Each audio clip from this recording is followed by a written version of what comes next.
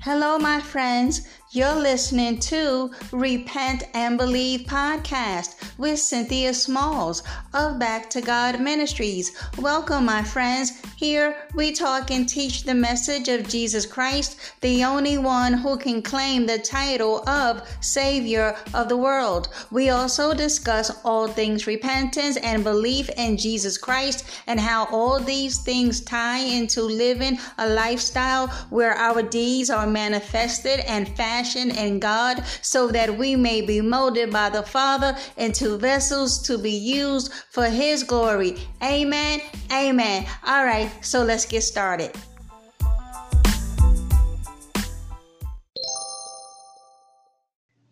Hey everyone, before we get started, I'd like to say thank you for tuning in.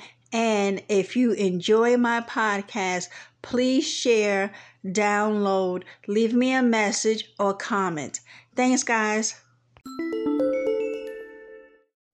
Hello, everyone. This is Cynthia Smalls with Back to God Ministries. How's everyone doing today? I pray that all is well in your lives, that you are walking by faith and not by sight. You, beloved, are to never give up on the Lord Jesus Christ. Amen. Amen. All right, my friend. Listen, what does the Bible say about sin and judgment? Yep, we go in here today. You want to know why?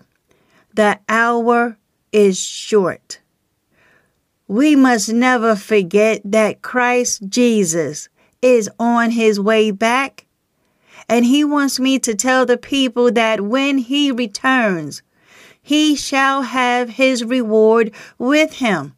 And he will give to every last single person according to the fruit of their doings. So, in order to not receive his judgment, we must know that the wages of sin, yes, even for those in the body of Christ, the wages of sin is death. Eternal separation from God, from the Son and his glory in this lake of fire. Because many keep claiming that nothing they can do, nothing. Whether or not they do not adhere to Jesus' teachings, whether or not they do not remain abiding in him, they believe that they can, in fact, because of God's grace, live however they want, and that no man can snatch them out of Jesus' hand. Their salvation is secured, and they have eternal security. They didn't get that term right there from the Bible. They got it from the wolf pastor. Now, of course, we do see in Scripture that Christ will give us eternal life. The problem is, who was he referring to about him giving to those eternal life? Because, right, Holy Spirit, this is where we have today's problem. So, Hebrews 9:27-28. And just as it is appointed for man to die once, and after that comes judgment, so Christ, having been offered once to bear the sins of many, will appear a second time, not to deal with sin, but to save those who are eagerly waiting for him. Amen. So, are you eagerly waiting for him? Because, beloved, guess what? There are some in the body of Christ who claim the name, who love to hype up God's grace, Well, guess what? They are not really, truly, eagerly waiting for Jesus. You want to know why? Because they know they ain't living right. Oh, they put on a good show, but behind closed doors, they know they are living dirty. So, what does the Bible say about sin and judgment? Well, here we go. Before coming to Christ, before being filled with His Holy Spirit, all of us are sinners. There are some realities about you that the Bible does not want you to miss. Number one, now again, we talking about before Christ, right? Because this is the state of humanity before repenting and coming to Christ. Number one, you are a sinner. And this includes me. Number two, if nothing is done about your sin problem. Now, when I'm talking like this, I'm not just pointing a finger at you all. Myself is included in this. I'm just reading this from my notes. Okay. Like I said, number two, if nothing is done about your sin problem, you will have to face judgment with no one helping you. Number three, Christ Jesus has sacrificed Himself for the sins of many. If you are willing to trust Him for that, then you shall have eternal life. Up until the time that Jesus died on the cross, sacrifices for sin had to be made in the temple over and over and over again. Why? Because the Bible says that the blood of bulls and goats does not wash away sins. And these animal sacrifices never stopped. You want to know why? Because sinning went on, and the perfect sacrifice was never made. But when Jesus Christ came, He brought the perfect sacrifice Himself. By His atoning death, He opened the way towards real and lasting forgiveness. Study Hebrews 10:12-14. Without Christ Jesus, people do all sorts of things to lessen or erase guilt. They try to live good lives. They try to compensate for the times they did wrong, or they busy themselves with making merit, or they kill their conscience and totally surrender to sin. All of this is in vain, beloved. Listen, people cannot escape sin and judgment on themselves. But guess what? Good news. Forgiveness. Whoever is in Christ has received forgiveness. Romans 8:1, right? There is therefore now no condemnation for those who are in Christ Jesus. But guess what? This condemnation, this no condemnation is for those in Christ who walk not after the flesh, but who are walking in the Spirit. That means you are listening, following, and obeying Christ Jesus. That's what it means to walk in the Spirit.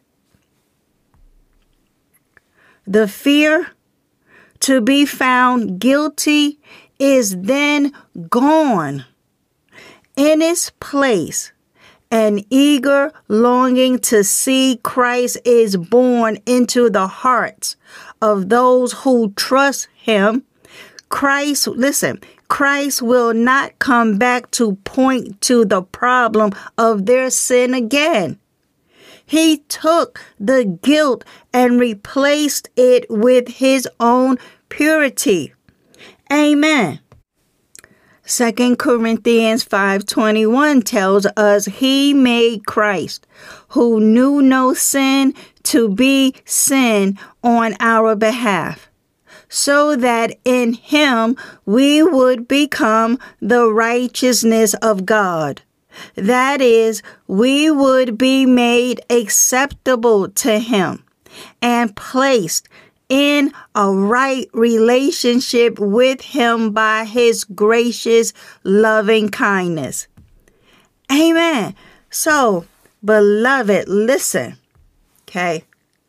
We can't keep playing with our salvation. You want to know why? Jesus is playing no games. It is either repent or perish. There are only two destinations once he snatches us up out of these bodysuits. It is either heaven or hell. That's it, beloved. So, we got to get some stuff straight today.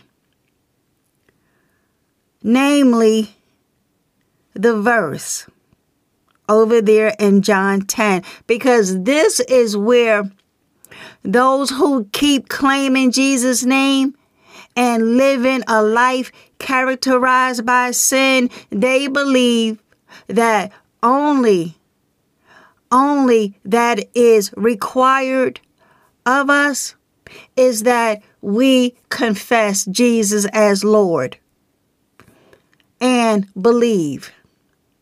But they fail to realize, like my hand, beloved, in all of these lessons. Rest assured, my hand is the first to be raised. Where it comes to this madness that we could live however we want and still get to go to heaven just because we made a confession with Christ, but there was no obeying Christ nowhere on the scene. And so this one verse over here in John 10 is the go-to. It is the go-to for the camp of once saved, always saved. Once I'm in the family, I'm always in the family. Really. Because listen, this verse over here, when Jesus said, no one will ever snatch them out of my hand. That is so true. And that is a promise that is near and dear to us. This gives us, if you want to say, security about our salvation. It is a blessing, beloved, to know that we were once hell bound, but now that we are in Christ, receiving the free gift of salvation through repentance, when we put our faith in Jesus Christ, he said, that one, no one, none of these false teachers with the high sounding nonsense, namely once saved, always saved, can snatch them out of my hand. You want to know why? Thank you, Holy Spirit. It's because we know Jesus' voice. We know and study his teachings. We have Holy Spirit who glorifies Jesus and bring to our remembrance all what Christ has taught. We ain't following any longer. In my case, personally, I am no longer following the bishop who carries false doctrine, not to mention living in corruption. Oh, I ain't doing it anymore. And I pray you too. So, if we think for one skinny minute that we could live a life of sin and claim this promise over here, that Jesus said no one can snatch us out of his hand. Well, the problem is, who was Jesus talking about? Because again, I can't stress it enough on the podcast. He was not talking to the ones who remain in their fornication, their masturbation, all of their porn watching, slanderous, covetous, lying, disruptive, rebellious, obstinate, stiff-necked individuals who keep claiming the name but are not obeying Jesus. Because when we believe in Jesus, we obey. Believing is directly tied into obedience. Because if you are following someone, then you are listening to them, you are being taught by them, and you will obey their commandments and teachings. That's why we are called followers of the Lord Jesus Christ. We follow him and his teachings. So if we are ever in a fellowship and someone is teaching contrary to his gospel, the one and only true gospel, then we know to avoid them, to withdraw ourselves. Because a lot of these apostates up in these corrupt mega churches and local churches teach prosperity, teach only about grace and you believing. Where is the teaching on obedience? Otherwise, you're gonna perish. And this is why the Lord is raising up his messengers with this one message. His message: repent or perish. That's it. Because when there's a change of the mindset, no longer do you want to indulge in the flesh. Because the flesh has been crucified with Christ. Remember, Galatians 2:20 talks about how we no longer live, that old man crucified with Christ. This born-again life, this spirit-filled and led life, we now live in this body. By the way, is still prone to sin.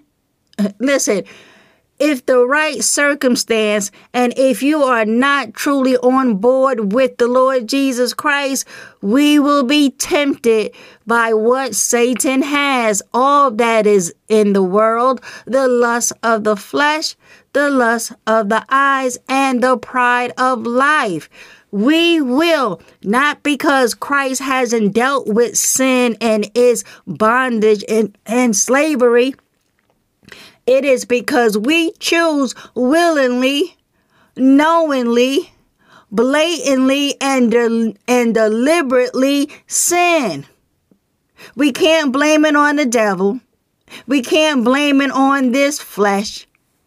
We can't blame it on sin itself, because if you claim Jesus as your Lord and Savior, well, he abolished the control and dominating authority and slavery and mastery that sin had over us. So we can't say, well, oh, wretched man, I just can't help it. No, no. And if you are claiming that. And if you are living the old wretched man lifestyle with all of this back and forth, one day you're on fire for the Lord, and then the next day you're back over here in the vomit. No, beloved. Christ has dealt with sin and its control. The Bible tells us in Romans 6, sin is no longer your master. So now the question becomes, then why are you sinning? The reason why you are sinning is because you want to sin. That's it, beloved. I'm not condemning you. I'm just laying out it is what it is. And this is why we must repent and stop the madness. Otherwise, we ain't gonna make it. Beloved, listen, okay? Because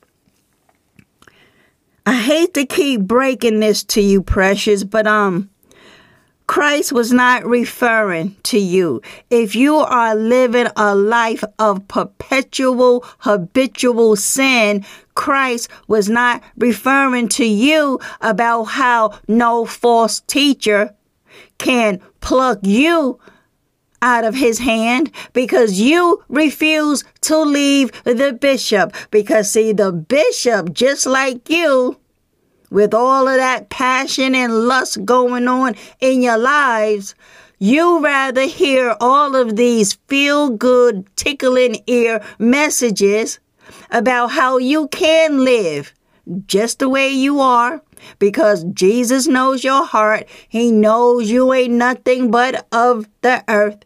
So, just as long as you believe in Jesus, just believe. But then what about obey? What about listening and following and doing what is right and good in the sight of God because you love him?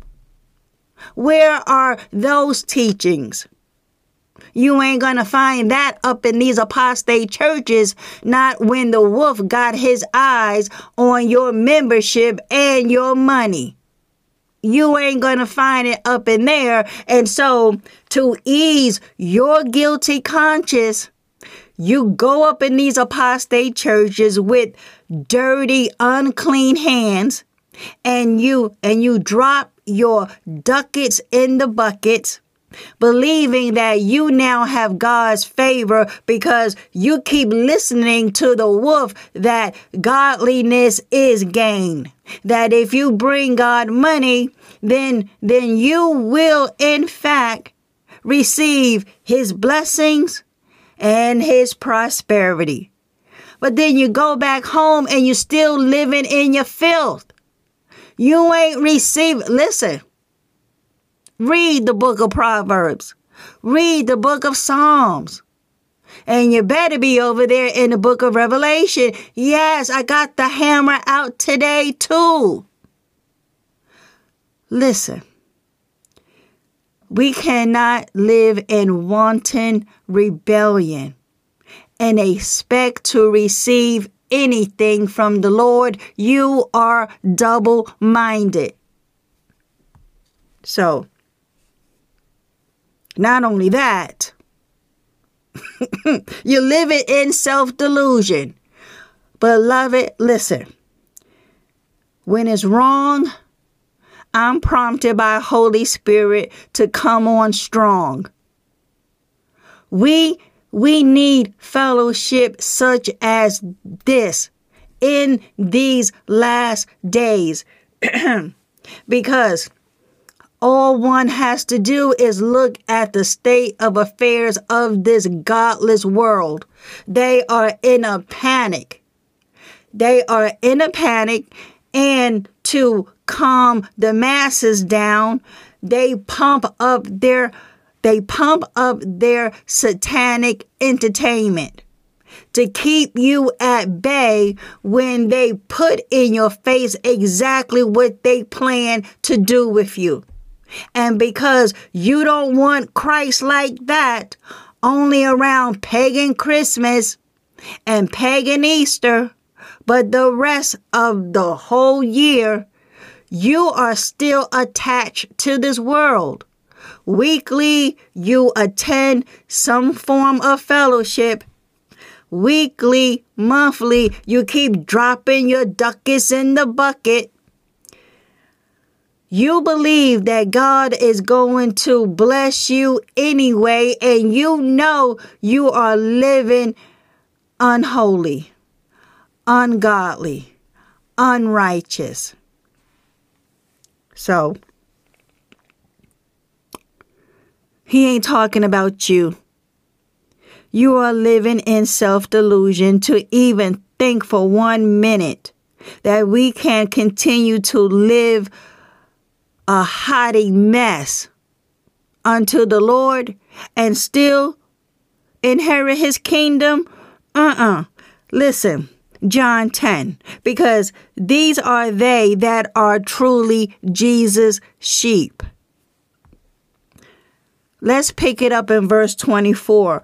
So the Jews, right, surrounded Jesus and began saying to him, how long are you going to keep us in suspense?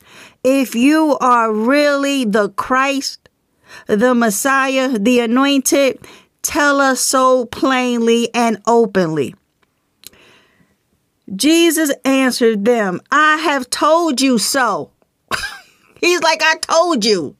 You ain't listening. You want to know why you're not listening? Well, he's about to tell us. He says, well, I have told you so, yet you do not believe.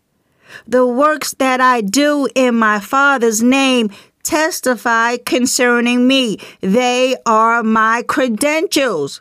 Because these Jews, these Pharisees, they were always asking Jesus to give them a sign, show them, give us a sign who you are. And he's like, I've already given you many signs.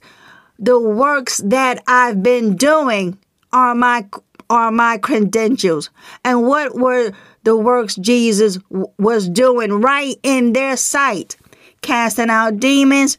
No man has ever cast out a demon before Christ walked the earth. Healed the sick, opened the eyes of the blind, raised the dead back to life, healed, opened up stopped ears, healed the woman who had an issue of blood for what, over 18 some odd years? He healed the man who was lame in his feet for over 38 years. Opened the eyes of a blind man who was blinded since birth. No one were doing these things before Christ showed up. So that alone testified about who he said he was. He is the Messiah. He is God in the flesh, walking on the earth. But they didn't believe Jesus. They refused to believe him. So he says in verse 26, but you do not believe me, so you do not trust and follow me, because you are not my sheep. See, Jesus is giving the criteria about the one who is his sheep. Not only do they believe in him about who he say he is, but that they hear his voice and they listen to him. He says in verse 27, I know them and they follow me. This, beloved, is Jesus' true sheep. So now the question becomes, are you listening to his voice?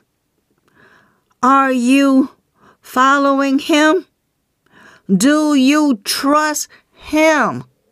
Or do you only have a pseudo relationship with him? Oh, you know of him. You know that he died for the sins of the world. You do know that he was buried. and rose again on the third day. Oh, you know all about him, but do you trust him enough to surrender completely your life over to? Or are you lukewarm, carnal, part-time? Like, what you doing, beloved?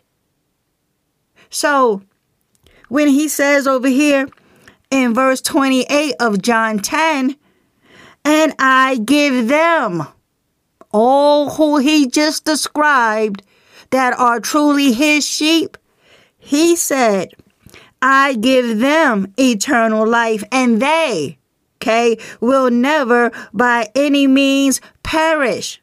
So if you want to talk about quote unquote eternal security, if you will, it is for the one who remains abiding in Jesus, never leaving him, never forsaking him, never just, on the pagan Christmas, oh, right, the Savior is born. And then you indulge in all the paganistic rituals that goes with that demonic day of worshiping Satan. Yes. So, he says they will, how he say it? Will never, ever by any means perish. And no one will ever snatch them out of my hand. Now, who is this individual or perhaps people that Christ was saying that they will never snatch my true sheep out of my hand? He's talking about these false teachers, because keeping John 10 in context is about false teachers, hirelings, wolves, who cares nothing about the sheep. They don't listen to him. They don't obey him. These false teachers teach as doctrine their traditions and commandments, making the word of God of no effect. We don't listen to them. That's strange teachings. That's a strange voice. Because you can't, well, not now you can't, but you can't tell me on any day of the week that I get to stay in my sin and still get to go to heaven, because all I got to do is just believe, but I don't have to obey, and that I can rest assured that I could never out-sin God's grace, because apparently to the foolishness, because Paul even dealt with this same absurdity, that if I continue to sin more, well then I don't know where. No, I know where they're getting this from, Satan himself and his demons. But that in order to prove just how wonderful and loving God is about his grace, well, you know what? Keep on sinning and watch God's grace abound more. Like, I don't want to do that to see his grace abound more. What about if I walk in obedience? What about if I actually listen, follow, and obey Jesus? Because he says that this is what brings glory to the Father when we remain in him. Not if we continue to sin more to see who's going to win the race, our sin or God's amazing grace. Thank you, Holy Spirit. Beloved, please walk circumspectly. Think about what Christ has done for you. Think about how he suffered. Think about the blood that was poured out for us. Think on those things. Keep your mind. Keep your focus on eternity. Because, beloved, I'm here to point us over to Matthew 22. Verses 1 to 14. Now listen, Jesus spoke to them again in parables, saying, "The kingdom of heaven may be compared to a king who gave a wedding feast for his son. And he sent his servants to call those who had previously been invited to the wedding feast, but they refused to come. And then he sent out some other servants, saying, 'Tell those who have been invited, look, I have prepared my dinner. My oxen and fattened calves are butchered, and everything is ready. Come to the wedding feast.' But they paid no attention. They disregarded the invitation, treating it with contempt, and went away, one to his farm, another to his business. The rest of the invited guests seized his servants and mistreated them, insulting and humiliating. How come I can't get this out? Anyway, and killed them. So, if we read between the lines, Christ Jesus is giving us what happens when he sends out his messengers and prophets to tell the people the good news. A wedding feast has been prepared. Come all, come one, come all. But everybody has something to do. They persecuted these messengers and prophets. They gave them great opposition. They even killed a whole bunch of them. And the madness is continuing. So listen. Where we at? Verse 7. And guess what? The king was enraged. Here he is preparing this great feast for his son, the Lord Jesus Christ. He sent out those to preach the gospel, calling men to repentance, telling them, in essence, if you don't turn, you're going to burn. But the people was like, nah, you know what? Thanks, but no thanks. I got to get back to my farm. I got to get back to my business. I got something to do. The king was enraged. And when he heard this, he sent his soldiers and destroyed those murderers and burnt their city. Then he said to his servants, the wedding feast is ready, but those who were invited were not worthy. Was he talking about Israel? Because see, beloved, the gospel, this good news about how God was going to take out that stony heart and put in a new heart, a flesh heart that is tender and moldable and teachable, that will love him without having to keep the law. It was preached to them first by, I want to say, Ezekiel and Isaiah, right? But they said, no. In essence, we don't believe this son you sent. We don't believe in him. He ain't nothing but a mere man. And because of that, the Lord's anger was filled with rage. Yes, how dare you reject my Messiah? Okay.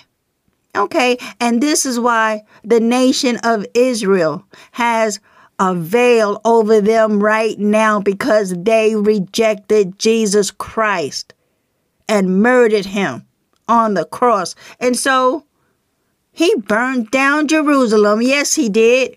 So now listen. Where we at? Yeah, so verse 8. What is this? Matthew 22. So now listen. Verse 8. Then he said to his servants, the wedding feast is ready, but those who were invited were not worthy. They weren't worthy.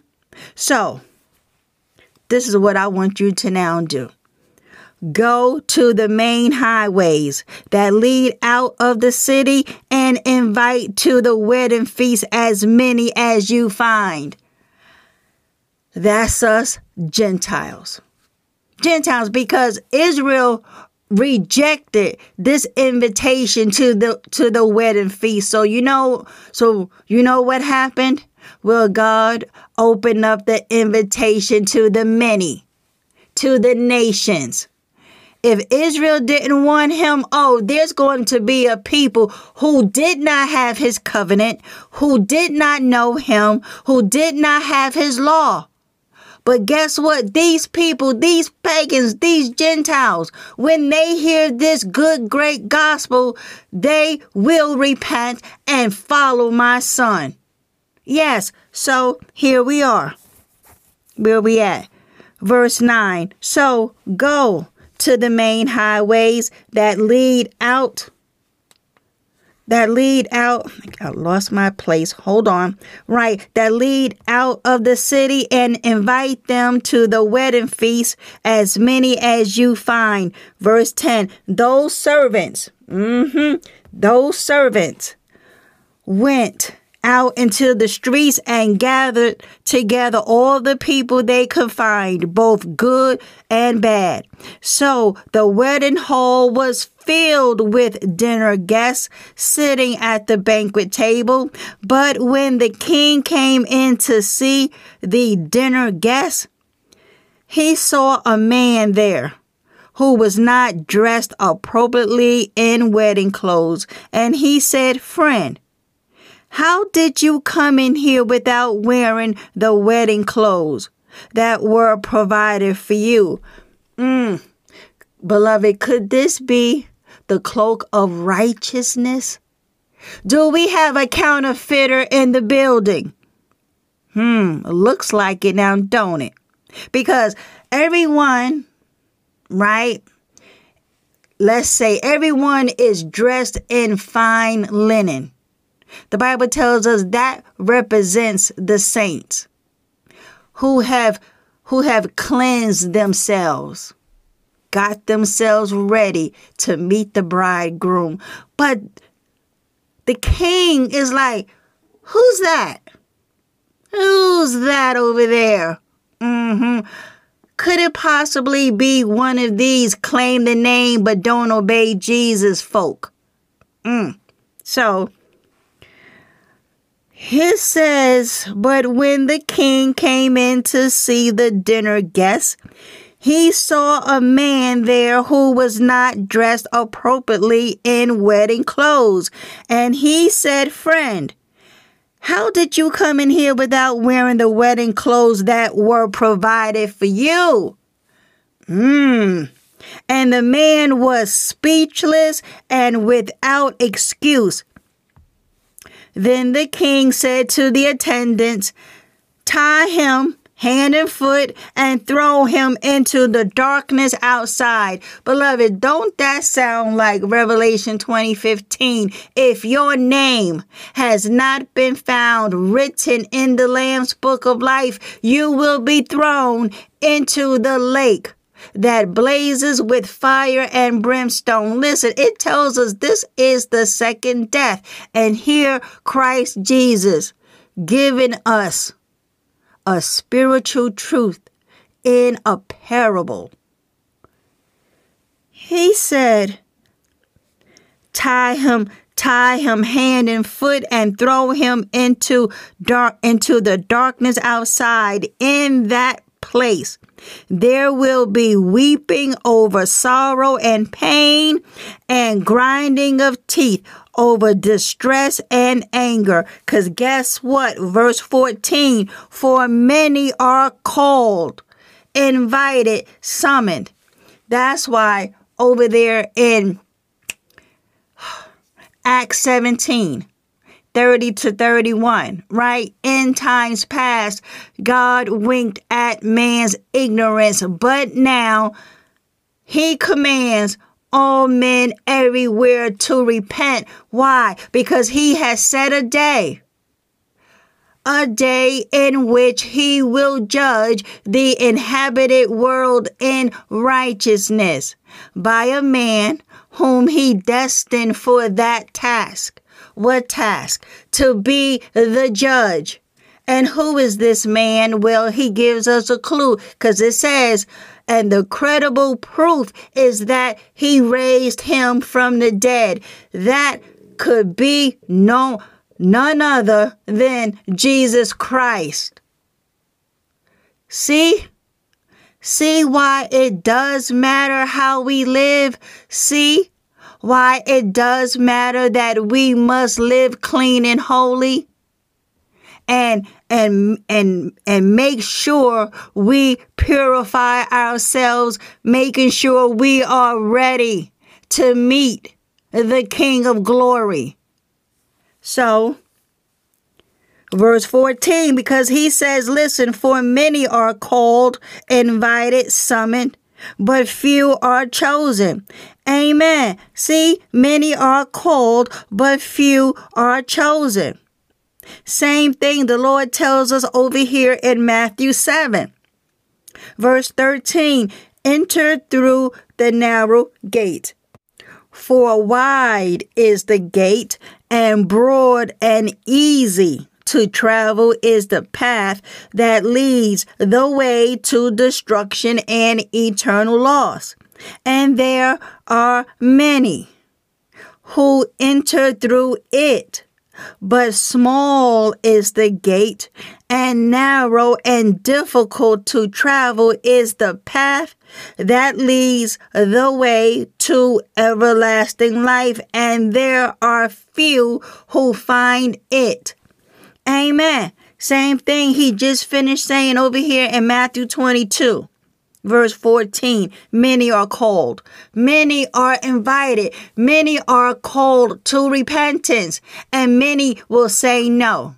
And those who say yes initially, and by the way, are in fact filled with his spirit, but then they got themselves tangled up again and enslaved by sin all over again, and some have fell away. They left Jesus Christ for what? The world. And this is where I be getting these inspired thoughts from Holy Spirit, that the Lord means business about his gospel and about his self-sacrifice on our behalf.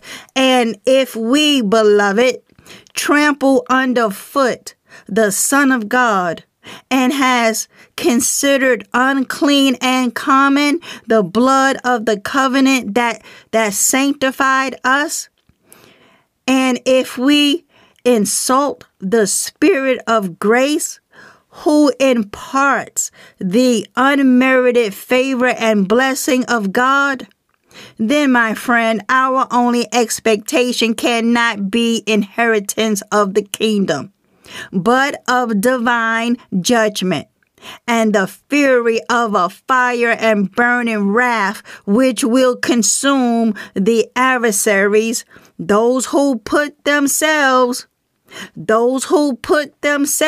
going to say it again, those who put themselves in opposition to God. Amen. I'm telling you all, we better stay face planted in Hebrews 10, 26 to 30, because all of this is in there. Look, verse 30. For we know him who said, vengeance is mine, retribution and the deliverance of justice rests with me. I will repay the wrongdoer And again, the Lord will judge his people. Verse 31, it is a fearful and terrifying thing to fall into the hands of the living God, incurring his judgment and wrath. Amen. See why I keep saying that Jesus is playing no games. And I say this respectfully unto the Lord my God. God ain't playing with that lake of fire, beloved. He ain't playing either. Listen, as a sidebar,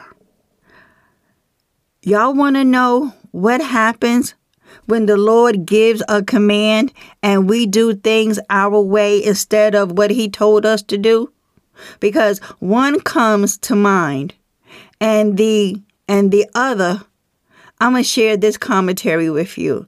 But first, the Lord Jesus Christ commands us in John 8:11 to go, comma, and sin no more. That comma means a pause. That means now that we are no longer condemned, no longer do we face God's holy, just wrath. After we come to Christ, we walk in obedience thereafter. Now that you are born again and spirit-filled, we ain't supposed to go on sinning. Am I talking about sinless perfection? Absolutely not. But what I am talking about is what my Lord is talking about, striving to enter through the narrow door, not grieving and insulting his Holy Spirit, walking, listening, and obeying Christ Jesus. That's what I'm talking about.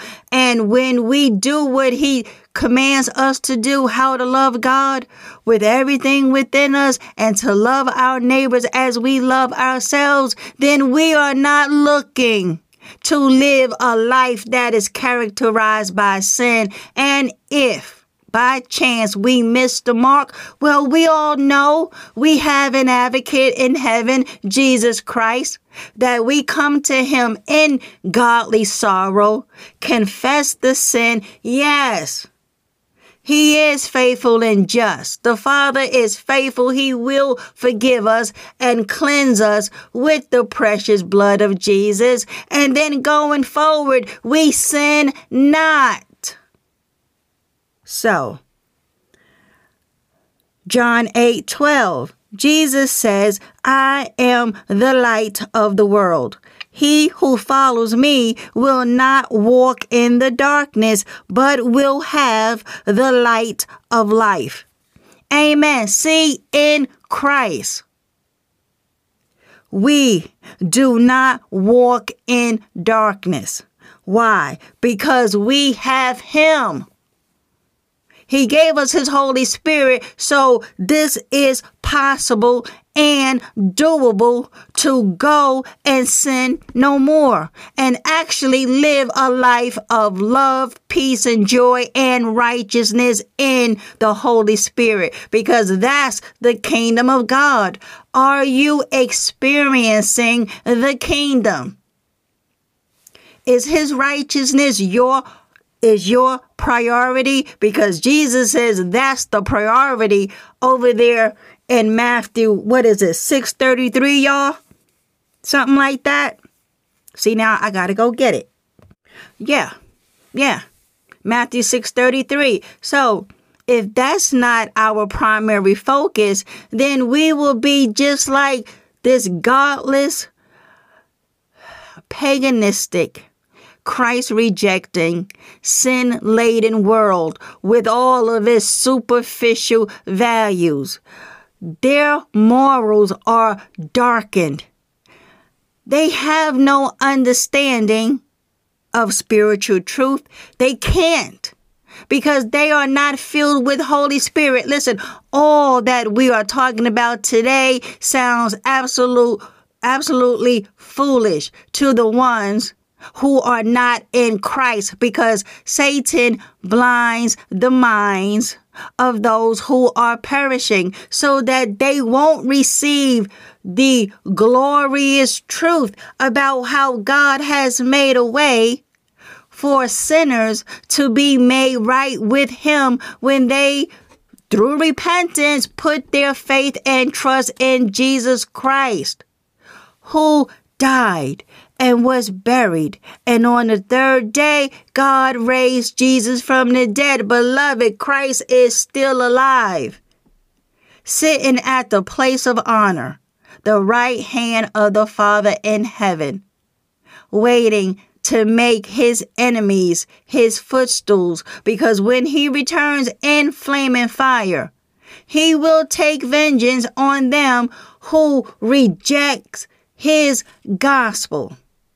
Yes, eternal separation. So, I want us to listen to this article I came across, because I heard someone say that Aaron, Moses' brother, didn't inherit the kingdom. And so that got me to thinking more and more. So you mean to tell me these powerful men in the Bible have some tragic endings to how God has used certain individuals to get his will done in the earth only to lose their soul? Because see, now I'm thinking about Solomon, right? As much, in the beginning of Solomon's reign, he followed the Lord. So much so, that praise and worship and sacrifice of all those animals, and the Lord was so moved by what Solomon did. He asked him, "What do you want?" And he asked for wisdom. Solomon, the Bible says that no man will ever be as wise as Solomon. And even Jesus gave him a huge compliment over there in Matthew 6 about how even the lilies of the field. Wait, see now, I have to go get it because he talks about how Solomon wasn't even arrayed in clothing as these lilies of the field, and we know Solomon wore some beautiful clothing. And so I'm not going to go over to it. I was going to go read it. But listen, I'm saying all this to say, because I want to get to this article, because it's like when God uses a person to do such mighty things, and only for them to end up not inheriting what he has for the people. Now, I don't know if they are in hell, but I do know Moses couldn't cross over to the promised land. His brother Aaron couldn't do it. It's like, so that says a lot. Now, we do know that Moses and Elijah appeared on the Mount of Transfiguration with the Lord. So I don't think Moses is in hell. I don't know. All I know is that I don't want to go there, and I'm praying for you too, that we don't want to go there after all the good works that the Lord have us to do, only to lose our souls for what? Disobedience. That's why Paul, I'm telling you, see, Paul had it together when he says that how he beat his body so that he himself don't become a castaway, having preached the gospel, that he fall into sin and miss it. No, so listen to this, okay? To this article I came across, because I was like, that's just got me to thinking. So it says, Aaron died on a mountain outside outside Israel because of his unfaithfulness to the Lord. Numbers 20:23-29 narrates the events of Aaron's death. At Mount Hor, Hor, near the border of Edom, the Lord said to Moses and Aaron, Aaron will be gathered to his people. He will not enter the land I give the Israelites, because both of you rebelled against my command at the waters of Meribah. Call Aaron and his son Eleazar and take them up to Mount Hor. Remove Aaron's garments and put them on his son Eleazar. For Aaron will be gathered to his people. He will die there.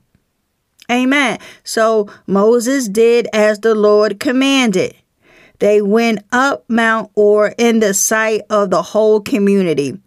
Moses removed Aaron's garments and put them on his son Eleazar, and Aaron died there on top of the mountain. Then Moses and Eleazar came down from the mountain, and when the whole community learned that Aaron had died, the entire house of Israel mourned for him 30 days.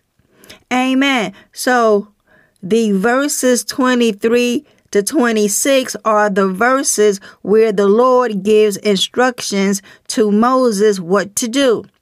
And verses 27-29 describe what happened.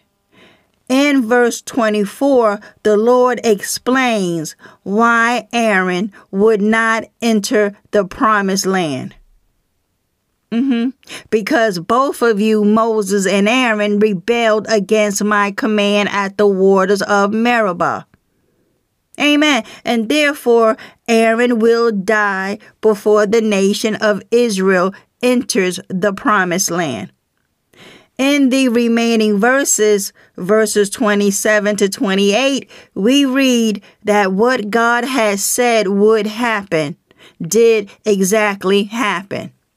And so things like this, beloved, okay, is what constantly frames my mind. If the Lord, through Paul, says the unrighteous will not inherit his kingdom, that is exactly what he means. There is no getting around it. There is no amount of false doctrine that will change his mind. He will never say, oh, you know what? Because you cast out demons, because you prophesied in my name, because you performed many miracles, you right. You know what? Come on in. No. If anyone, saint or sinner, is living contrary to the word, none of us will inherit the kingdom. Just like Moses didn't inherit the promised land, he was not able to enter Canaan. Just like his brother Aaron did not enter the promised land after all of them years in Egypt, coming through 40 some odd years through that wilderness, and not to make it. Because I'm quite sure sometimes he was praising the Lord, and then another time he's down at the foot of the mountain fashioning out of gold a golden calf. Beloved, we must obey faithfully, diligently, habitually. Yes. So, what was the rebellion? So, back to the article. So, we've seen that Aaron died before Israel entered the land because of his and Moses' rebellion. What was the rebellion? Well, Numbers 20:1-13 recounts what had happened. Once again, Israel grumbled and complained against God because they had no water to drink. We see this in Numbers 20, verses 2 to 5. Moses and Aaron took the people's complaint to the Lord. That's in Numbers 20, verse 6. And he told Moses and Aaron, speak to the rock before their eyes, before Israel's eyes, and it will pour out its water. We see this in verse 8 of Numbers 20. So Moses and Aaron gathered Israel before the rock, and Moses struck the rock twice with his staff.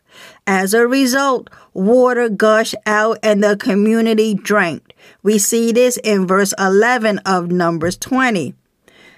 However, the Lord spoke to Moses and Aaron, saying, because you did not trust me enough to honor me as holy in the sight of the Israelites, you will not bring this community into the land I give them. Amen. And that's Numbers 20, verse 12. This is why both Aaron and Moses died before Israel entered the promised land. Aaron in Numbers 20 and Moses in Deuteronomy 32, 48 to 52. Especially in verse 51 of Deuteronomy 32, also gives the reason for Moses' death, which is that you broke faith with me in the presence of the Israelites at the waters of Meribah, Kadesh. And then it goes on to say, because you did not uphold my holiness among the Israelites. And that's the same reason as for Aaron's death. Moses and Aaron did not obey the Lord. No, they did not obey the Lord.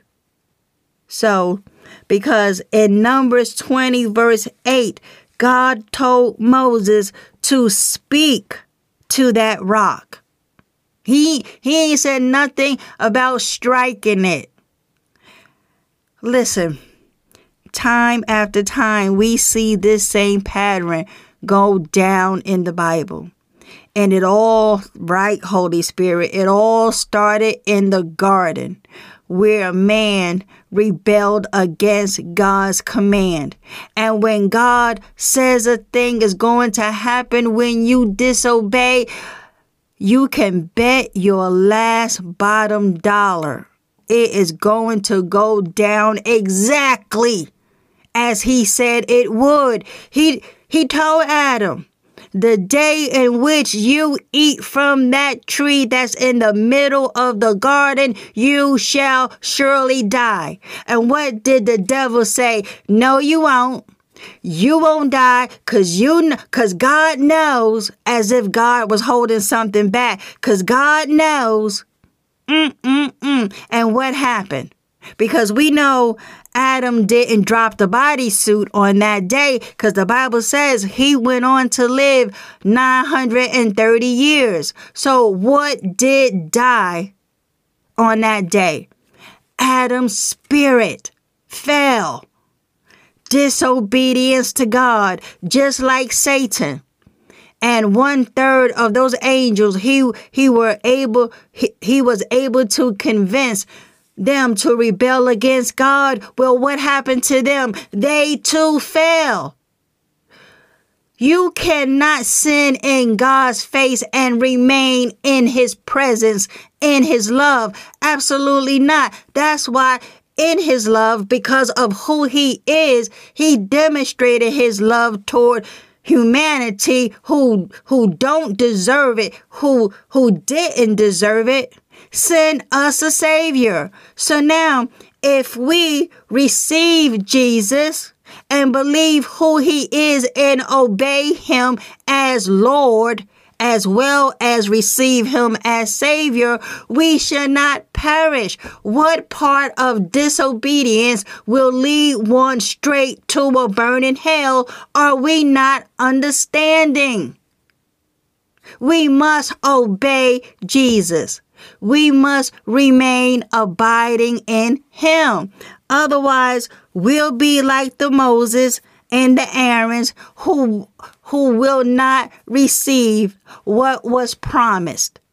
Because all of these once savers believe that they will in fact receive all that was promised by God just because they make a confession, but then there's no going, and sinning no more in their lives. Listen. Facts. The Lord Jesus Christ will not help any souls who end up in hell. He will help them on the earth to repent. But they ignore his warnings. They love worldly things more than spiritual things. When they die without repentance, they end up in a burning hell. Hell is a place where there is no mercy. No grace, no love. All of that will be available to you while you are still alive, but not after death. Listen, death is final. Final. There is no repentance from the grave, beloved. So, repent now. And don't play games with eternity. Listen, heaven or hell is your choice. What you do now determines your eternal destination. Your eternal destiny hangs in the balance. So choose wisely. 2 Peter 2:20-22. Okay? Because those who want to hype up God's grace and just poo-poo obedience and righteous living and holy living and repentance,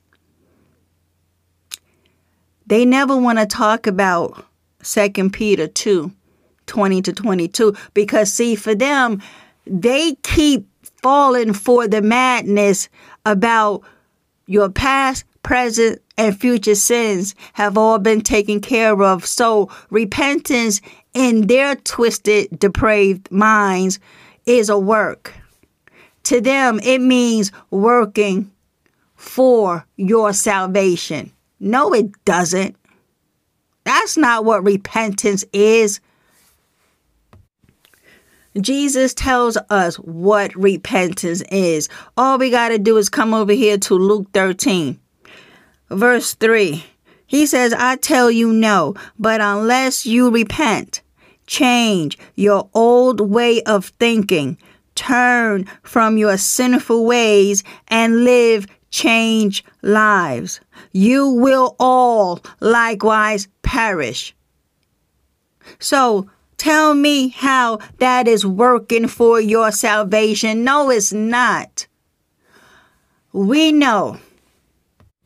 For by grace are you saved through faith, and that not of yourselves. It is the gift of God, not of works, lest any man should boast.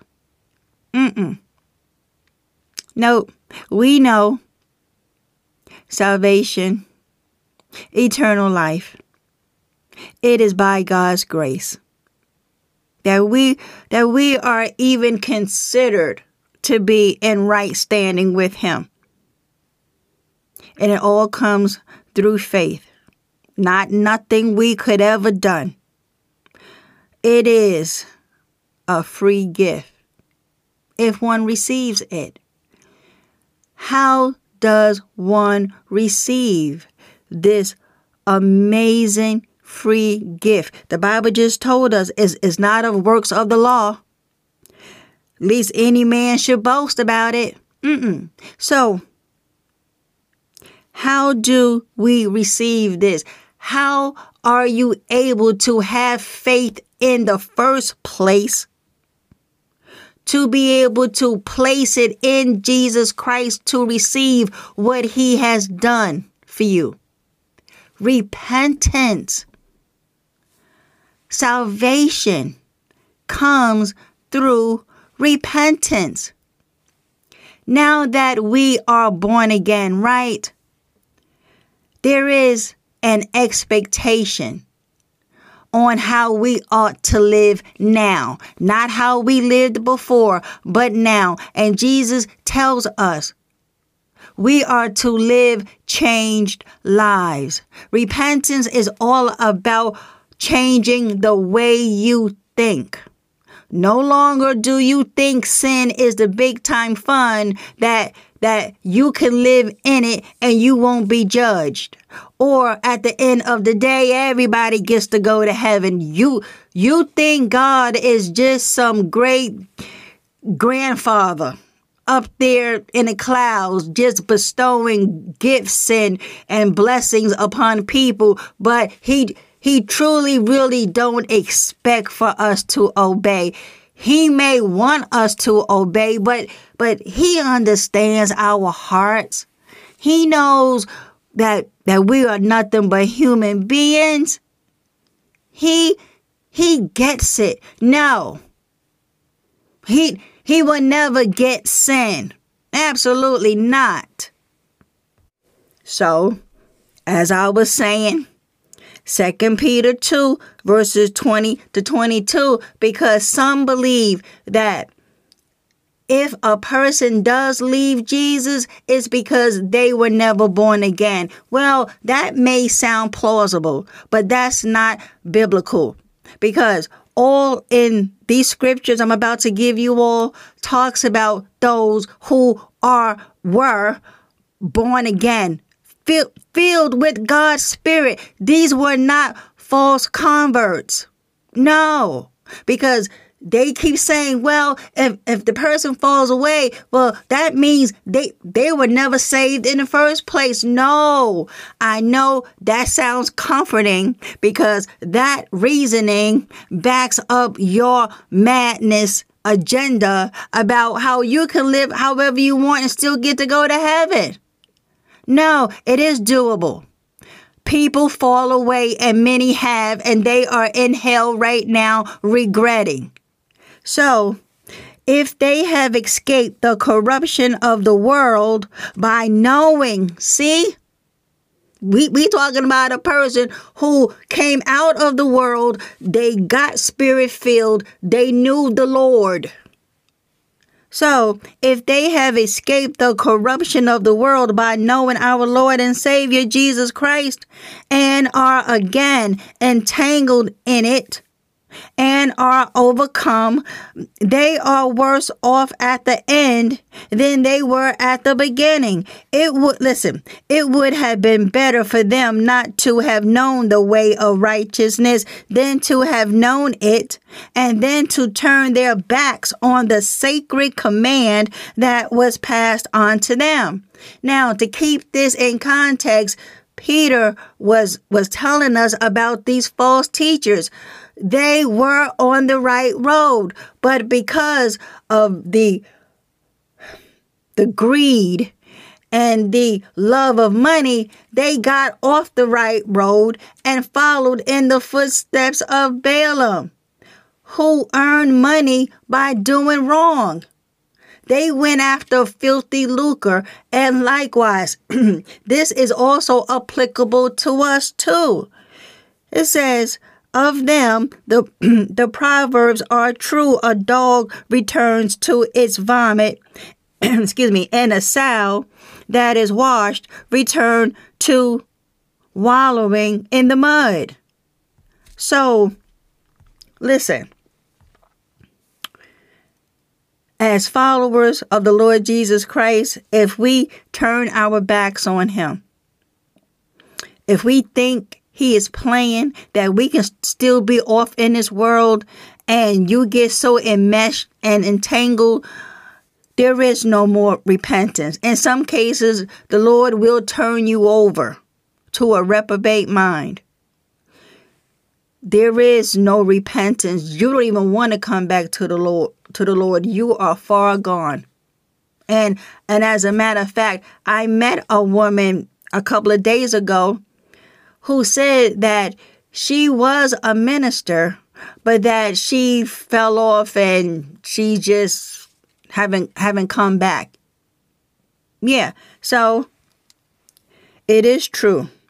Those who were saved to begin with, they can depart from the faith. They can wander away from the faith. They can swerve from the faith. They can abandon the faith. So, you know what, in the description, because my time has run out, I am going to put these scriptures, all 24 of them, to let us know that people leave Jesus all the time. Sad to say. But he also tells us. He tells us over here in John 15.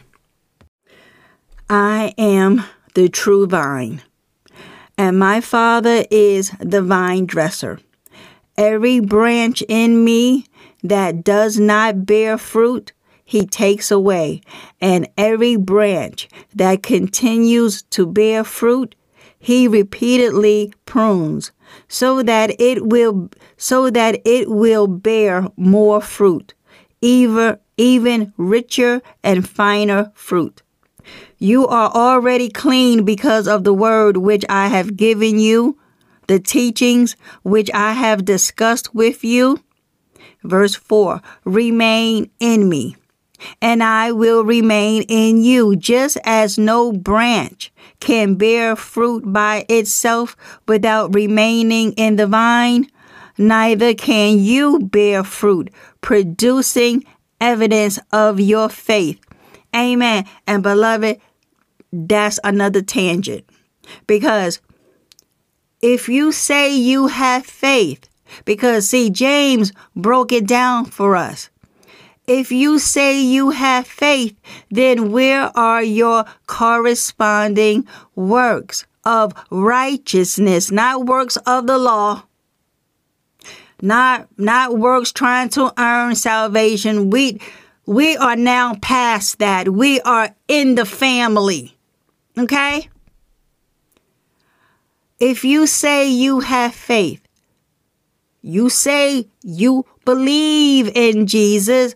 Okay, well then, where is the changed lifestyle? Okay, where is it now? You can bring glory to the Lord by how you live. Like, how are you living? You keep saying you have all of this faith. I believe in Jesus. I believe in Jesus. But you keep producing bad fruit. Where are the good works of righteousness, obedience, self-sacrifice? Where's that lifestyle? Because what you are presenting to us is a lifestyle that is characterized by willful, blatant, habitual sin. So, back over here, John 15. Jesus says, just as no branch can bear fruit by itself, without remaining in the vine, neither can you bear fruit producing evidence of your faith unless you remain in me. Amen. Thank you, Holy Spirit. Well, then that's the key right there. That's the answer. Why you are not producing fruit in keeping with your repentance is because you are not remaining in Jesus. You have somehow broken yourself off from the vine, because he says without him, without being in him, we can't produce this good fruit. He says, verse 4, Remain in me, and I will remain in you. Just as no branch can bear fruit by itself without remaining in the vine, neither can you bear fruit producing evidence of your faith unless you remain in me. I am the vine. You are the branches. The one who remains in me and I in him, well, guess what? Bears much fruit. Fruit of what? Righteous, holy living. That's the whole premise of the parable of the sower. It's not so that if you bring God money that he will give you 30, 60, and 100-fold return on the money you gave to the wolf pastor. No, once we hear this good gospel, what will show up in a person's life is righteousness. Some, as we grow spiritually, if we just hunker down and stay with Jesus, we will yield a harvest of righteousness. Some 30, some 60. Some are going to go all the way with God and yield 100-fold. 100-fold of what? Money? No, absolutely not. We're talking about a life filled with his spirit, living clean consistently, living holy daily, picking up that cross and following Jesus every day, putting away any and all things that will tantalize that flesh, not indulging in those things that does not bring honor to the Father. Listen, he ain't playing. Christ Jesus, respectfully, ain't playing no games. No, he's not. Because he's saying over here, I am the vine. You are, verse 5, where we at? John 15. I am the vine, you are the branches, the one who remains in me, and I in him bears much fruit, for otherwise, apart from me, that is cut off from vital union with me, you can do nothing. Amen. Father, in the name of Christ Jesus, thank you for this word today. We must remain abiding in Christ Jesus so that we can bear fruits of righteousness. Fruits of the Spirit should be evidence in the life of your born-again child. Verse 6 of John 15 says, if anyone does not remain in me, he is thrown out like a broken off branch and withers and dies. And they gather such branches and throw them into the fire, and they are burned. Jesus is saying, Father, if you remain in me and my words remain in you, that is, if we are vitally united and my message lives in your heart, ask whatever you wish and it will be done for you. My Father is glorified and honored by this. When you bear much fruit and prove yourselves to be my true disciples. Amen. I have loved you just as the Father has loved me. Remain in my love and do not doubt my love for you. If you keep my commandments and obey my teaching, you will remain in my love just as I have kept my Father's commandments and remain in his love. Jesus says in verse 11, I have told you these things so that my joy and delight may be in you, and that your joy may be made full and complete and overflowing.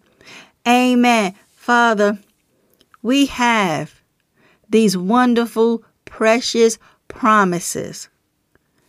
Now that Christ has gone to the cross, we have been set free from the bondage of sin.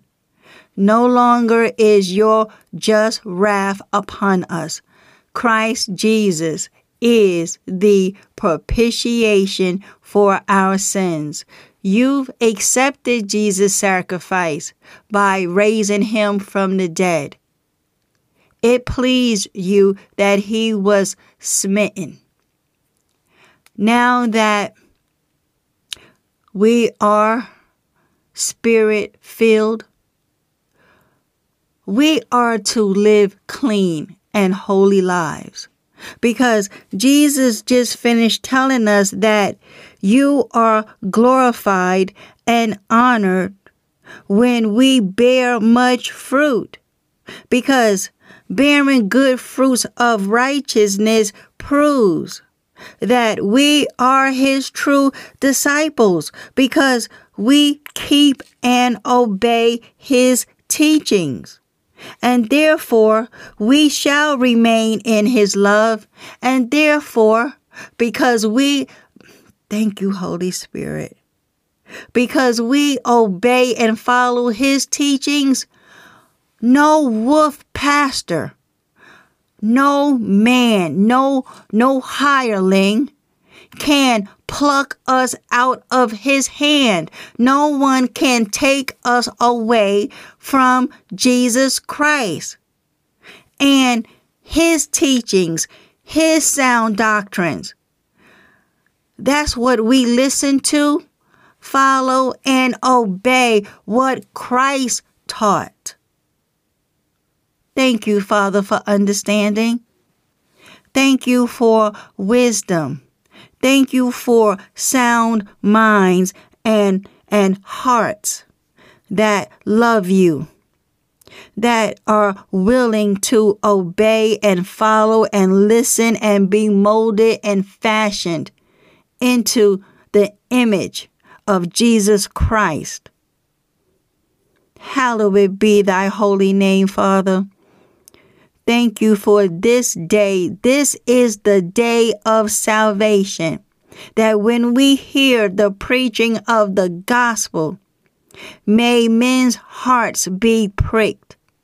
And those who are in the body, may their hearts also be pricked. That if they are in fact living contrary to your word, that they repent, confess, get the blood bath, and going forward, sin no more. Help us, Father. Strengthen us to remain on the path that is straight and narrow, that leads to eternal life. Thank you that we are your chosen. Thank you for saving my wretched soul. You are goodness, grace, mercy, kindness, loving kindness, compassionate. Thank you for saving me. And I pray for the saints that we hold fast to your word, stick close to Jesus. We were hell bound, and yet, while we were yet your enemies, Christ died for us. May we live these born-again lives in complete appreciation and gratitude for what you have done for us. Bless your holy name, Father. In Jesus' mighty name, I pray. Amen. Amen. Come on, saints. Let's give God the glory. Glory, glory, glory, glory, glory. Hallelujah. His glory, it fills the whole earth. Amen. Amen. Repent and believe. Stop sinning and turn back to God. Live clean, beloved. Live holy. Stick close to Jesus and know His voice, His teachings. Don't sit up under anybody that teaches you that you can take God's grace as a license to sin just because you've made a confession. The Bible is unanimous. We must live in complete obedience to the Father, because that is how Jesus lived when He walked this flat earth in the body of a man. So we too walk as He walked. That's a commandment. It's not a suggestion. It's not whether or not you feel like it today, because the world is calling you. Your flesh is calling you. You better put it all away. Moses learned the hard way. Solomon learned the hard way. Saul learned the hard way. The first king of Israel, Saul, he learned the hard way. He did nothing the Lord told him to do. And look what happened to him. Aaron didn't listen. Who else in the Bible thought God was playing? And Adam. When the Lord gives a command and the consequence thereof, and we choose to willingly disobey, well then don't be mad at the consequence. There is no excuse. And there will be no excuse on Judgment Day, because Jesus said, I have told you these things before it happens. Amen. Amen. And Lord willing, until next time, I shall be speaking to you all soon. Bye for now.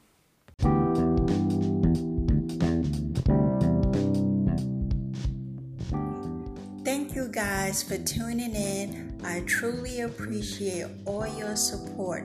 Until next time, I'll be talking to y'all soon. Bye.